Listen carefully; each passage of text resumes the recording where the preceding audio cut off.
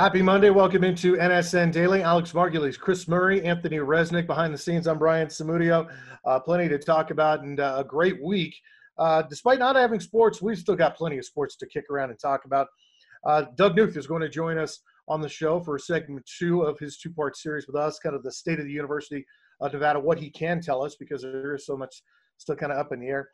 Thomas Sheffield, I don't know if you know the name yet, but once you meet him, you're not going to forget him. He's the specialty teams coach at the University of Nevada football program. Just a great personality. And Julian Delgado. Great personality, but the in and out thing, man. Come on. You kidding me? The dude won't eat in and out. Unveil that already? I mean, like, he won't eat in and out. I'm still upset about this conversation that, like, he won't even try it. I'm not going to let it go. I can't. I'm glad this interview was done over Zoom because we couldn't have had the two of you guys in the same room together. We might, he's a big wrestling fan, and we might have broken out in some sort of WWE like SmackDown of some sort over this feud. Julian's going to join us on the show, talking about his new feature called Film Friday, and he went head to head with Quentin Conaway in which was probably maybe the worst beer pong game ever recorded. Not good. We're going to talk about that. And Vin Scully, an update on his condition, took a really nasty fall. And, if you're a Giants fan or a Dodger fan or whatever fan, you got to be a fan of Vin Scully if you're a fan of baseball. And we'll have an update on his condition. But first off, we get to see the NFL draft, and Nevada just didn't have anybody that was going to be of that caliber this time around. You see free agency come through, and free agency really raids the Mountain Five, the Group of Five, the Mountain West and the Group of Five conferences. But Parker Houston, former Rita High School football star, big tight end, San Diego State. We're going to try and talk to him later in this week, and he gets signed by the Arizona Cardinals. Chris, this is a guy that didn't get a scholarship offer from his hometown school coming up out of high school. Ends up now he's going to get a chance in the National Football League. Yeah, that was always kind of a confusing move by Brian Polian's crew. I mean, they decided not to offer Parker Houston a scholarship because they didn't think he was big enough. He is 6'3", 240 pounds, and clearly was big enough to play at San Diego State, which was the cream of the crop in the West Division for the last 5 or 6 years. But yeah, really, really cool for Parker. I mean, he's an exceptionally hardworking guy. He was a semifinalist for the Campbell Trophy Award, which goes not only to your academic feats and your athletic feats, but to your leadership skills as well. He was a 4-time All-Mountain West academic honoree. He was a second-team All-Mountain West player as a senior. Didn't put up huge numbers. I mean, you're talking about him catching 45 passes for 420 yards and 3 touchdowns in his entire career, but he was a tremendous blocker, one of the best tight end blockers at the college level, and that's why San Diego State's run game was so good. Would not be shocked to see him move more to a fullback position at the NFL level, and he's going to get that opportunity with the Cardinals. He was able to play in one of those postseason bowl games. And that really, I think, probably helped his stock and put him on the radar a little bit. But just a tremendous guy, was a winner. Reed was a winner at San Diego State, will be a winner in the NFL if he's able to make it to that level. And one of 21 guys from the Mountain West who signed undrafted deals in addition to the 10 who were drafted. So 31 players in total from the Mountain West going to get a chance in the NFL. Unfortunately, no Wolfpack players. Usually you'll see a couple of guys sign those non-drafted free agent deals, but the Wolfpack was basically blanked in this year's draft in terms of opportunities at the next level. Yep. Parker Houston's one of those guys who played with a chip on his shoulder, and rightfully so, because, he went out on social media and said a couple of things when Nevada offered a different tight end who did not have his numbers, and I didn't blame him for that. You want to stay home, you want to play for your university. We have so many fans that complain that, Nevada doesn't offer these guys. Well, Nevada usually does offer these guys. This was a case that Nevada did not offer him, and he went off and he had a great career at San Diego State. So I applauded the fact that he played with a chip on his shoulder, and he played with so many great guys his senior year. Remember, Matt Den was on that team at quarterback. Nick Gregg was a big defensive tackle, a road grader at D tackle. It was such a great football team under Ernie Howard over at Reed High School. Alex, you and I are the Niner fans of our group, and looking through the draft, and I'm going to have a draft write-up that's going to publish later today. When I saw the trade for Trent Williams going through, my heart lifted and then it broke at the same time, because you're getting one of the elite tackles in the National Football League, but you're losing one too. And then moments later, the announcement came out that Joe Staley was retiring. I remember when the Niners drafted Joe Staley, and he was kind of the secondary top left tackle behind Joe Thomas in that draft class. And to get Joe Staley and to see his personality, his leadership, he's going to be missed. Yeah, he was kind of a franchise changer for the 49ers, and a guy that really helped with that first kind of regime with Jim Harbaugh, and getting the team to a different height, and then stuck through some really bad years. I mean, you think about the career of Joe Staley, all the ups and all the downs. Definitely a guy that will not soon be forgotten. An incredible leader, incredible personality, somebody that was loved by his teammates and by the fans. And for San Francisco, I think they did a great job filling the holes that they needed. I mean, you're talking about a team that's coming off of going to the Super Bowl and being able to find a guy like Trent Williams to replace Joe Staley. You couldn't do any better. And you get Brandon Ayuk in the first round of the draft to get into the wide receiver core, replacing Emmanuel Sanders. And then Kinlaw at defensive tackle, replacing DeForest Buckner, who they lost in a trade earlier this year. They just had too many defensive linemen. So the defensive line remains a strength. The offensive line continues what will be a very productive unit next year, with Williams leading the way. And you add some speed and some versatility with Ayuk. I really like where San Francisco went. Despite not having very many draft picks, they traded a lot of those away in previous drafts and even in this one. But the quality they came away with this, I think, John Lynch and company are going to be very, very pleased with what they were able to haul this last couple of days. Being a Niner fan, third generation, initially I was so locked in on wide receiver. And when 14 came up, Jerry Jeudy's still there. CeeDee Lamb's still there. And I was just I'm like, they're going to go for Jeudy here. They're going to go for Jeudy here. And Javon Kinlaw's name was announced, and it was like Dunder Mifflin office around here. I was like, no. And then I did the research, and I had seen Javon Kinlaw play once this year in college football, but I didn't remember that was his name. And I went, this guy's a monster. You listen to his story, and then for them to get Ayuk later, everything was good. Everything was good. I felt a lot better about it. Moving to another feature that we got on NSN, especially our website, NevadaSportsNet.com, our GOAT bracket continues. Chris, this time around, it's the Sean before there was Sean White. Sean Palmer as a number 4 seed. This guy did everything extreme against a 4-legged athlete, California Chrome. Tell me about this bracket and this matchup, what you like. Yeah, we're only non-human in the field. We'll start with Sean Palmer. So he's a South Tahoe resident. He is kind of the forefather of extreme sports. I mean, this guy did it all. He was a snowboarder. He was a skier. He did mountain biking. He did mountain bikes on snow. He did auto racing. He had a video game. He was a lead singer in a punk band. Like, this was a guy who was extreme to the extreme before really anybody else. So was once named by USA Today the world's greatest athlete. He won an ESPY for the Action Sports Athlete of the Year.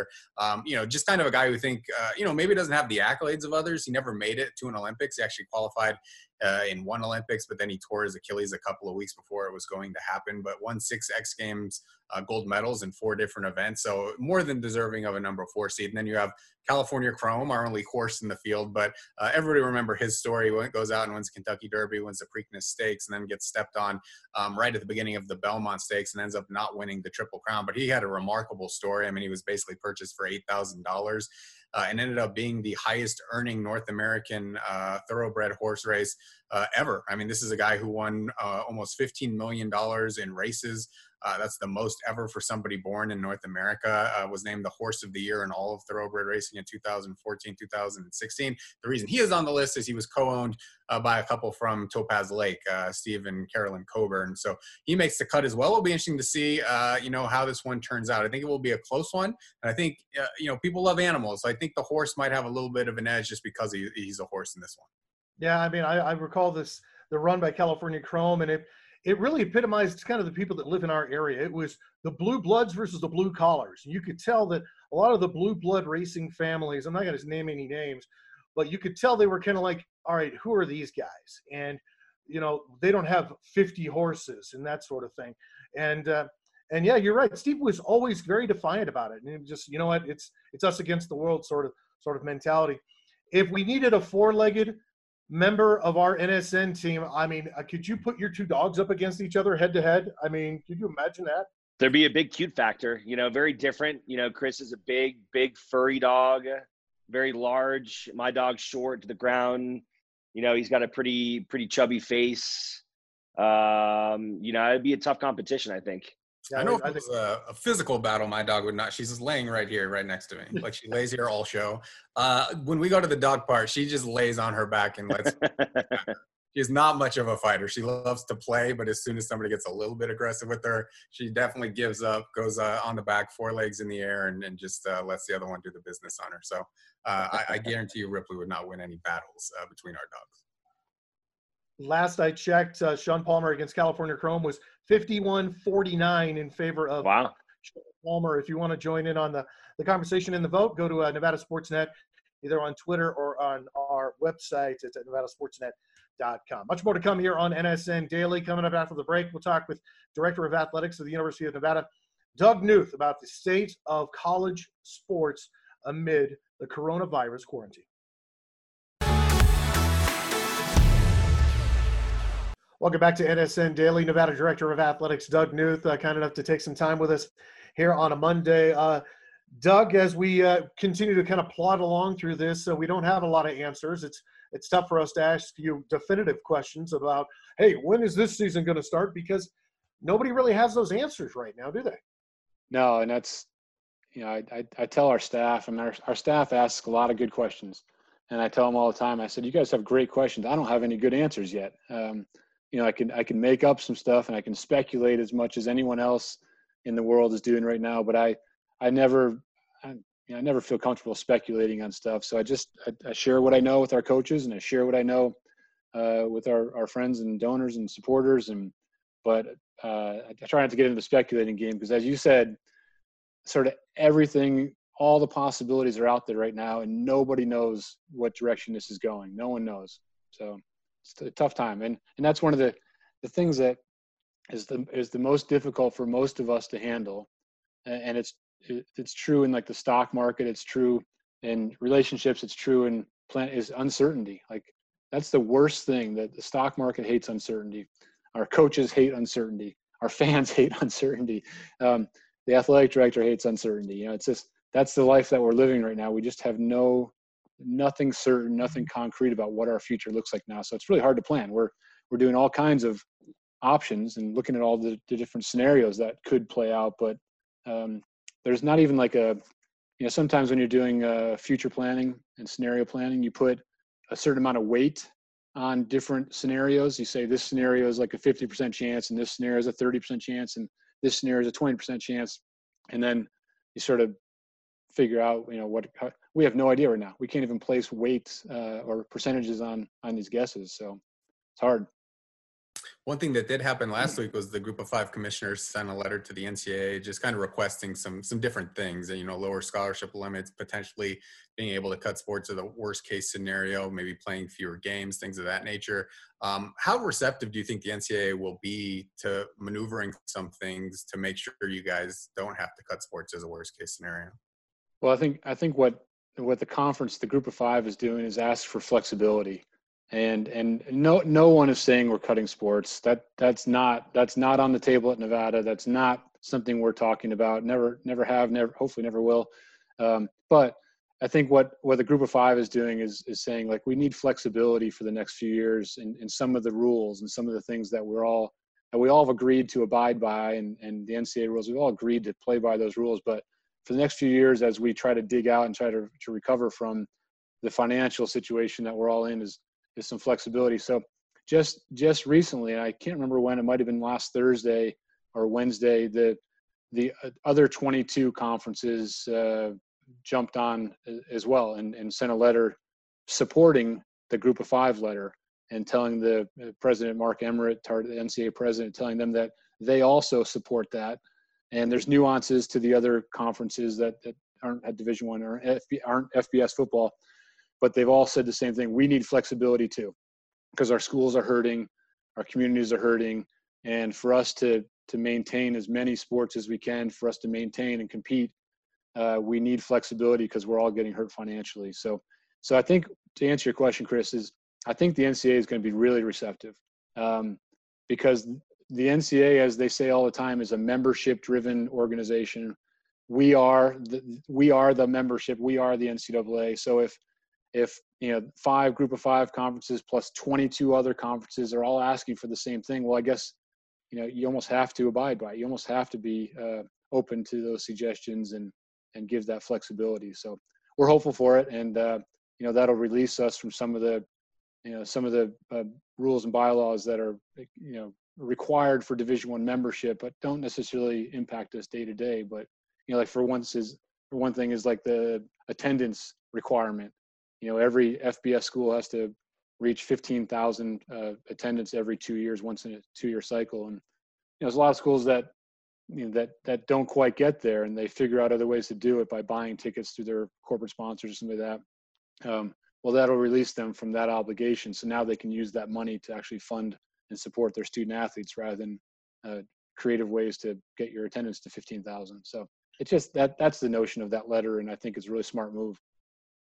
Something that's talked about a lot is obviously football and the potential of losing football revenue or having to change the way football is played. Can you just explain to people at a school like Nevada, and then even at a bigger school, just how financially important football is in the realm of not only college athletics, but also when it comes to like university whole wide? Yeah, well, that's a great point, because we talk about it a lot, about how important football is and how important men's basketball, the two big revenue sports, are for our program. But right now, we're going to get a sense of what it really means. We're going to see if we don't play football this year, or if it's some kind of a truncated season. We're going to see exactly how important football is to our overall financial health. And for a school like us, it's if you don't play football, it's probably an $8 million type swing in your finances.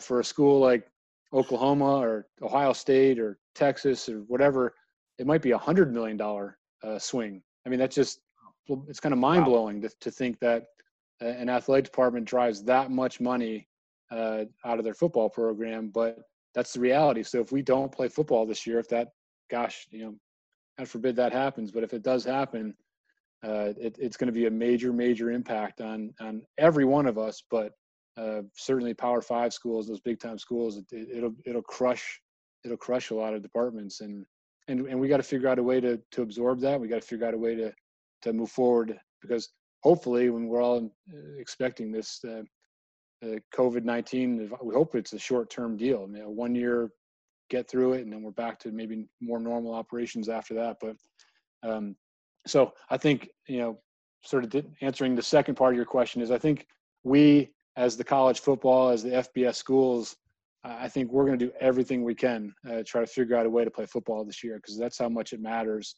It matters to our department. It matters to our university financially, and frankly, that matters to our community too. I mean, that's when you play football games at Mackey Stadium, it matters to our community. It matters to our alumni, and so you see that same thing every university around the country. All right, doom and gloom aside, let's move on to Doug. We know you as a husband, as a father, and we've had the opportunity to get to know you that way. I know fans see you maybe on the sidelines or in the suit, at a press conference or something. How are you handling this at the Knuth household when you get the kids running around? I mean, that's the longest I've ever seen your hair. Is that like Doug Knuth playing tennis in college, long hair right there? Is that how it was in college? Well, not in college. I took myself pretty seriously in college, maybe too seriously. But in high school, I had a sweet mullet. It was like long in the back, and nice. It was cool. It was cool back then, right? So no, it was never cool. I'm going for the mullet now, Doug. I think I'm getting some good growth. Like I'm halfway there. There's a picture. There's not many, but there's one picture I know of that's still with Google. Where are you? I had longer hair in the back, and it's not good. But the biggest thing is, you mentioned wearing a suit. Like I'm a suit and tie or jacket and tie guy almost every day in the office, and in the summer it's a little more relaxed. But man, right now it's like t-shirts and shorts every day. I feel like I get to dress like a coach now, which is great. Super casual. But you know what? Just like everyone else, my family, we're trying to figure out how to operate. The kids are doing school from home, and trying to figure out how to work and do all the phone calls and Zoom calls and everything I do all day long with kids running around the house. And a lot of times you'll hear, at least in my house, you'll hear the kids yelling at each other, screaming at each other, playing, or it's just it's normal madness, it's normal craziness, but you usually don't have that in the office. And I had a funny deal the other day. I had about an hour in between calls, and I had to go out in the garage and finish a project that I had from over the weekend. Just kind of cleaning up, and so I had to. My lunch break was going out and finishing my chores, and then I had to help one of our kids change a bike tire. They got a flat tire, riding up in the hills or whatever, and I had to change a bike tire, and so I come in, I'm all got grease and dirt on my hands, and I had to do my next phone call. And I was thinking, if I was in the office, I would have probably gone out to lunch with a colleague, or I would have met, one of our donors for lunch, or I would have done something. And now it's like when I have a lunch break or any kind of a break, I'm doing chores around the house. So I'm sort of anxious to get back to the office. You're not enjoying the distance learning? I mean, I'm loving it over here. It's amazing. Yeah, I you think you can tell Chris is really loving it. Dripping with sarcasm. Oh, okay. Well, I think our kids are loving it because it's about an hour of work. I mean, we're elementary school age kids. We have one daughter that's in junior high, but it's right now it's relatively quick and painless, and they get their work done, and then they're out the door and going and playing and doing stuff outside because the weather, finally the weather's nice. So but yeah, we're just like everyone else. We're surviving and trying to figure out how to make it all work. All right, Doug. So have you picked up any kind of new hobbies? Like, have you played a new board game? Are you binging a show? You were talking about piano lessons for the kids, but are you learning the piano? Like, what do you do? Anything interesting?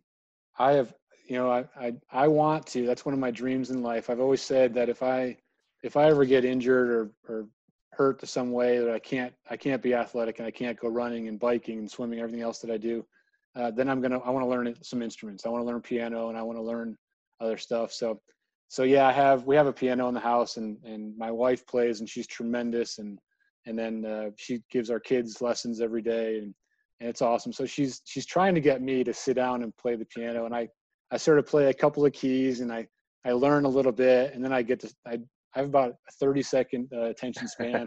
I got to move on to something else. So I'm not ready yet for piano, but maybe someday. Yeah, we're lucky enough in our neighborhood that around the corner there's a young man who I think is a freshman at McQueen High School who is learning the trumpet, and he plays it a lot. Getting better. He is getting better, but I certainly understand the rigors of home life right now. Doug Knuth, Director of Athletics at the University of Nevada. Truly appreciate your time, sir. And I know you can't answer all of our questions, but soon, very soon, we'll all be back out on the field, on the court, and enjoy watching the Wolfpack play. Yeah, and as soon as we have more information, please invite me back, and we'll share what's going on. But until then, we appreciate you guys, appreciate what you're doing, love all your great work, and we'll see you around soon, hopefully. Go Pack. You'll always have an invitation for our Hollywood Squares anytime. We'll have much more here on NSN Daily right after this. Welcome back into NSN Daily. We're all getting through this time as well as we can, but one of the great advantages is we've been able to meet a lot of the new faces on the University of Nevada football coaching staff hired by Jay Norvell. And you know what? We've got a soft spot in our hearts for special teams coordinators and special teamers. Thomas Sheffield taking over the special teams coordinator position after Tommy Perry moved on. In our grit special we did last year, we were able to really get to know Tommy and guys before him. If you're a special teams coordinator, they say, even Matt Mummy has said this, I'll quote him, not myself. He goes, usually they've got a screw loose if you're a special teams coordinator. Do you take that as a compliment? Yeah, I do. Like I just told you, I'm a nerd. I'm weird. I'm different. And so I fit into that special teams role perfectly. You know what I mean? I didn't grow up wanting to be, when I got into coaching, I wanted to be an offensive coordinator. And then special teams kind of found me, and it was just, man, now it's dear to my heart, and I love it, and I love everything about it. So, yes, I take that as a compliment. I'm authentic, and I'm different, and I'm good with that. Now, sometimes I might be a loose cannon. That's okay. But my meetings are going to be fun. The kids are going to have fun doing special teams, and we're going to enjoy it, and we're going to make some noise come 2020. Tell Wolfpack fans a little bit about your path to Nevada. I mean, obviously, it's not very easy getting an FBS assistant job, especially being a coordinator at the special teams level. What did you have to do to be able to get up to this level? Woo! You want the long list? I mean, I can start writing on this wall and we'll never finish. You know, along the way, I got really lucky, and I got to work for some great people like Tommy Perry. But, man, I started my career at Sam Houston State with Coach Willie Fritz. He gave me, I wrote him an email because I wanted to get into college coaching. I wrote him an email. He replied, shockingly enough, and had a meeting with me one-on-one. And I went in there and thought I was the man. I was Vince McMahon walking in there talking about, hey, I want to call plays. I want to do this. I want to do that. And he just looked at me, you know, and I guess maybe he saw something. He gave me an opportunity. Now, it was not the opportunity I went in there looking for. I started in an equipment room. I started doing equipment. I was doing laundry. I was doing everything. And then I did that for a spring. And then in the summer, they called me and say, hey, you know, you've done a good job. Would you like to student coach? Because I was a senior at Sam at the time. And I said, yeah, I would love to do that. So I went in and did that. And broke down film, did all of it, and then got an opportunity at the University of Mary Hardin-Baylor, a prestigious Division III school in Texas, where as a GA at the Division III level, you get to coach your own position, right? Now, we didn't make any money, and you know that was the rough part. Man, we've gone days without eating. We've done some things that I never thought I would have to do, but then that led into the special teams deal where I got an interview with Tommy Perry for a volunteer position. I had just gotten married. I just had a baby boy. And so I conned my wife into letting me take the job. I made her believe in me. I told her I knew what I could do. I knew where we could go and the path that it was going to take. I knew I had to take the job. And then 3 months into that, the GA that I worked under for Tommy leaves. And so I get elevated and then learned so much from Tommy, man. I owe so much to Tommy. But I learned a lot from him. And then we got my first opportunity at University of Arkansas Pine Bluff as a special teams coordinator. I wanted just to get out and do my own stuff and see if it worked.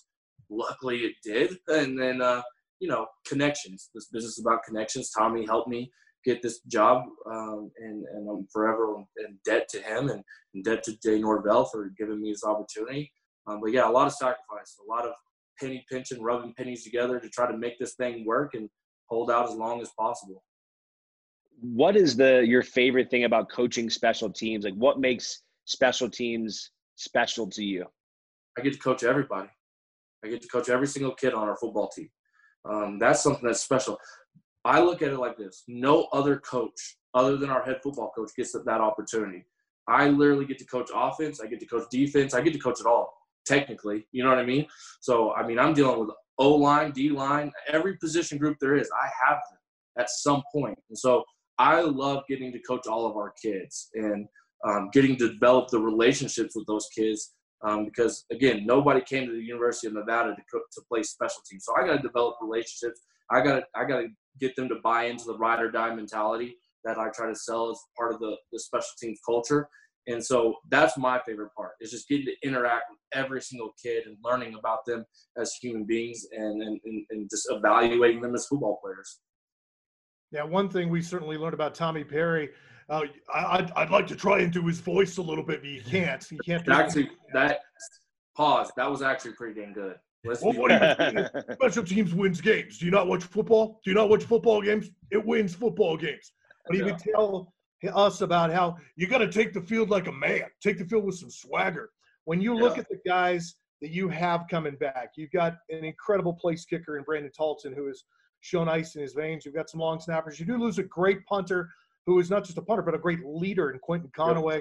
Once you really get a chance to get your hands on these guys, what do you think you have coming back? I mean, I think we have all the talent in the world. There's a kid, Julian, who was a kickoff specialist last year that will compete for the starting punting job that has a National Football League leg. He really does. And there's some things that we're trying to do to develop him to get him that opportunity. But, you know, I walked into a pretty good situation with Julian, with Brandon. You know, we got Austin Ortega coming back from a snapping standpoint, and he'll compete for a job. You know, but I think we got a lot of talent. I told our guys yesterday in our Zoom meeting, there is a lot of talent in our room right now, and we're building more depth through recruiting with some guys coming in. And that's the thing for me. I got to get them to compete because Brandon, what happened last year is what happened last year. we got to move forward. We can't rely on what happened last year to just carry over, because it doesn't a lot of the time, most of the time. We got to continue to put in the work. We got to continue to develop. He was an 84% field goal kicker last year. I'm selfish. I want 90%. I want 95%. You know what I mean? So we got to get him to that next level. We got to get it to go from here, from potential All-American to All-American. And the same thing with Julian. My goal for Julian is to get him to that next level because he has the talent. And then there's depth. I'm telling you, there's going to be some young guys that come in here and surprise everybody. There's going to be some names that y'all haven't heard that are going to come in, compete for these jobs, and make some noise. And I'm excited. I'm really excited. And from an overall team aspect, we got some gritty dudes. We got some dudes who are tough as nails, who aren't afraid to run down on kickoff. You know what I mean? And that's what I love. I look at kickoff as like the front line of like it's a war, a battle. You know what I mean? Those guys got to be crazy. And I think we got those guys in a positive, crazy way that'll go in and run down full speed and make some noise. I really see that we have the potential to be really, really, really good on special teams and take what Tommy was able to do and just continue to elevate it and take it to where it needs to be long term.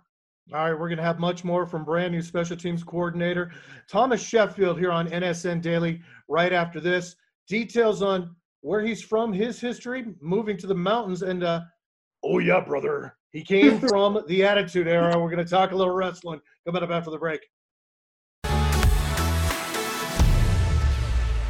Welcome back to NSN Daily. New Nevada Special Teams Coordinator Thomas Sheffield, kind enough to spend another segment with us here. Thomas, we want to get to know you just a little bit more. And I mean, we heard about your journey. I want to hear about the journey to Reno, because it sounds like for some coaches, it's a little easier. And for you, it's a little more difficult, literally, just to get into Reno because of Mother Nature. Yeah. So, my wife talked me into moving house by myself with her and some other friends. So we packed up. We went and got a U-Haul, loaded up a 30-foot truck, and you guys survived. You guys survived that. You survived that. Oof. Yeah. just the moving part was a pain, right? Oh yeah. Everybody knows moving is such a pain, but we loaded up a 30-foot truck, attached her car to the back. She followed me in my car with the kids and the dogs, so my wife comes from a big family, right? So we got 2 kids, 1 on the way, and 3 dogs. So we had all these moving parts, and we were driving. And man, it was a 3-day trip. The first 2 3/4 of it was perfect. We had no issues at all. Man, I felt like I could drive anything after I drove that big old truck. And so we're about 30 miles from our new house, and a snowstorm just hits. And for us people in the South, from the South, just this much snow is unbelievable to us. Well, we got about 1.5 feet on top of that mountain. So we're driving up the mountain. She calls me. She's like, "Oh no, I'm sliding." I'm like, "All right, let's just come to a stop right here." And as I did that, man, there's wrecks happening in front of us. Like you could see it happening. And we get stuck on top of a mountain for 3 hours. Oh, we're stuck on top of a mountain for 3 hours. We lose cell service. So the last I heard, she was freaking out, crying, and I couldn't get back a hold of her. So, a lot of good policemen and paramedics and people dealt with the crazy new football coach who was just worried about his kids. So it was different. And then, we, again, 30 miles from the house, once we got able to go again, they plowed the streets and everything. It took us over an hour just to drive 30 minutes. But yeah, it was a good start. It was fun. Our kids just were happy as could be because they love the snow. But me and mama were freaking out. So I didn't want to get my dream job and then slide off the side of a mountain. I felt like that's what was about to happen. But we got here safe, and we're ready to roll. Have you heard the story of the Donner Party? The what? The Donner Party. So they went over that mountain many, many years ago. They got stuck as well. They ended up having 1800s, right? Like 18 something.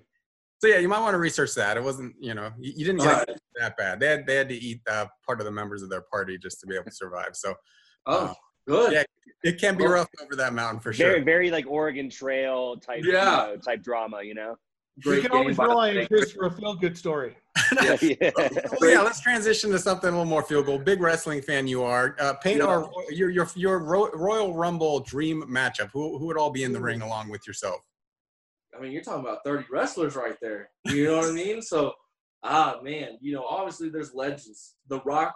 So The Rock was if he's watching this, The Rock, you got to reach out to me. We got to connect. My childhood hero. The Rock was my childhood hero. And I know, I grew up when the Dallas Cowboys. I'm from Texas, and the Dallas Cowboys were great. Emmett, Michael, Dion, Troy. No, they weren't my childhood hero. Dwayne The Rock, the most electrifying athlete in sports entertainment. That was my hero. And so wrestling became a big part of my life. And then, Macho Man, the NWO, the Kevin Nash, Scott Hall, Hulk Hogan, Rey Mysterio. I mean, I could go on forever, but, The Rock, if it came down, me versus The Rock, he don't want this. You know what I'm saying? He doesn't want this. And again, if you're watching Rock, you don't want it now. I'll go Ric Flair. I'll go Hulk Hogan. I'll do it all. Ric Flair's got to be in there. Shawn Michaels, Triple H. Man, gosh, the electricity that would go through that building. The fans would be so lucky if I could get into a wrestling match with those guys. Can you smell something? Come on, you got to do the impersonation for us. I've seen it. No, man, I'll cut it at the end. All right. End of the interview. All right, before that, then you're from Texas. I got to ask you though, have you had In-N-Out Burger yet? Because there's always like the In-N-Out Burger versus Whataburger beef. So have you had In-N-Out yet? And are you like one of those diehard Whataburger guys? Here's the deal. All right. I am a very loyal human being. I'm a Dallas Cowboys fan. Understand that. So I'm a very loyal human being. They break my heart every year. I will never, ever, ever, ever, ever have In-N-Out. I will not. Oh, come on. Whataburger. I will not cheat on Whataburger. I'm Texas through and through. That's a bad idea. That's a bad life. That's a bad life choice by you. Everybody tells me that there's been a lot. It's great, yada yada yada. No, I'm not doing it. I've had burger places around here. I've had some local burger places, but I will. I'm sorry, In-N-Out. You don't get my business. I gotta go. Yeah, Rez is telling me. Sorry, Rez is telling me we're out of time. Yeah. Yeah. Come on. Somebody will have to force feed me In-N-Out. Otherwise, I'm not doing it. I'm Whataburger through and through. Nothing will ever change this Texas heart. We're gonna kidnap you one day. We're gonna like stuff you in a trunk, and then we're gonna tie you up, and we're gonna feed you In-N-Out Burger. Oh man, I can't do it. I can't do it. And I've had so many opportunities. My quality control guy, Jack Ray, he is from the Bay Area, and he stands on the table for In-N-Out on a daily basis. And I'm like, hey, what are you going for lunch? Look, I'll get you lunch today, And he's like, In-N-Out. And I'm like, no, try again. Like, I'm not doing it. I will not do it. So are you not going to visit Lake Tahoe, one of the jewels of the planet? No, I will. I can't wait. I can't wait to take family to Lake Tahoe. That's one thing that we haven't done, just because I want to get out and enjoy Lake Tahoe. I don't want to just drive through it. You know what I mean? So when all this Corona stuff is over, that's probably the very first place we're going, and I can't wait. All right, I'll give you a little secret. Don't tell anyone, but the Sand Harbor Beach is still open right now. Yep. That you can go to on the Nevada side of the lake. I went there last weekend. There actually is a lot of space out there. And you got to jump in the lake when it's still really cold. It's kind of a rite of passage. Oh, you got to really feel the freeze. Like we talked about, we special teams coordinators have a screw loose. There you go. I'm all for jumping in that thing. Sand Harbor. Why wouldn't you? Why wouldn't you? It's just cold water. Whatever. It's good. It'll cleanse the soul for sure. Yeah, I need my soul cleansed sometimes, so it'll be perfect. Nevada Special Teams Coordinator Thomas Sheffield joining us here on the show. Thomas, you talk about family. Your wife, Emily, you've got one on the way but it wasn't in your bio, so congratulations on that. And before you go on, understand, Nevada Wolfpack fans, his name is Cannon, because we're bringing that back. We're bringing it back. We're naming. You gonna run for mayor now? Huh? You gonna run for mayor now? Because that's gonna sell people. Oh, hey, if I need to, let's do it. But I promise you, our son his name is Cannon. So our first son's name is Peyton Manning fan. So we go with Peyton Wyatt, the Wyatt brothers. I don't know if y'all watched wrestling back in that time. So my son's got a NFL name and a wrestling name. So this time we were going to do the same thing, but then I got this job and I learned about the history of the cannon. And I was like, babe, we're going to name our son Cannon because A, we're going to win that damn thing. B, he's going to have a cannon attached to his hip because I'm going to turn him into a kicker so he can come kick for the Wolfpack one day and kick some 56-yard bombs versus Purdue as well. And then we needed that NFL player, Drew Brees, one of my favorites. So Cannon Brees Sheffield will be coming on my birthday, supposedly July 29th. And we got a picture. When we win that cannon, I'm going to stick him in there, act like we're shooting him out, and we're going to win that damn thing. That's awesome. But finish your question. I don't think we can find a better story. Sorry, I didn't mean to interrupt your question. No. You told a better story than my question was going to ever do. I mean, but I did see that your oldest son his nickname is Bear. Where did that come from? Bear. I don't know. I started calling him Bear one day, and Mama Bear loved it, so we just went with it. So we rarely call him Peyton. I don't even know if he really knows. He's 5 years old. I don't know if he knows his name because it's Bear. We call him Bear. I don't know where that came from. It's just something that we started since when he came into the world. I said Bear, and Mama Bear was like, yeah, I like that. So we stuck with Bear as a nickname, and hopefully we can turn him into a big old bear and be an offensive lineman, or otherwise, I don't know. He may only be 5'5" because I'm 5'9" on a good day. Everybody who's watching this that knows me saying, no, you're 5'7". But I'm 5'9" on a good day. My wife might be 5'1". So he's got some challenges, but we'll turn him into something. Bear, Blair, and Cannon Sheffield, 3 newest members of the Wolfpack family. Thomas Sheffield, new special teams coordinator with the University of Nevada. We truly appreciate your time, and welcome to the family here in our area in the 775. We hope you come to love it as much as we do.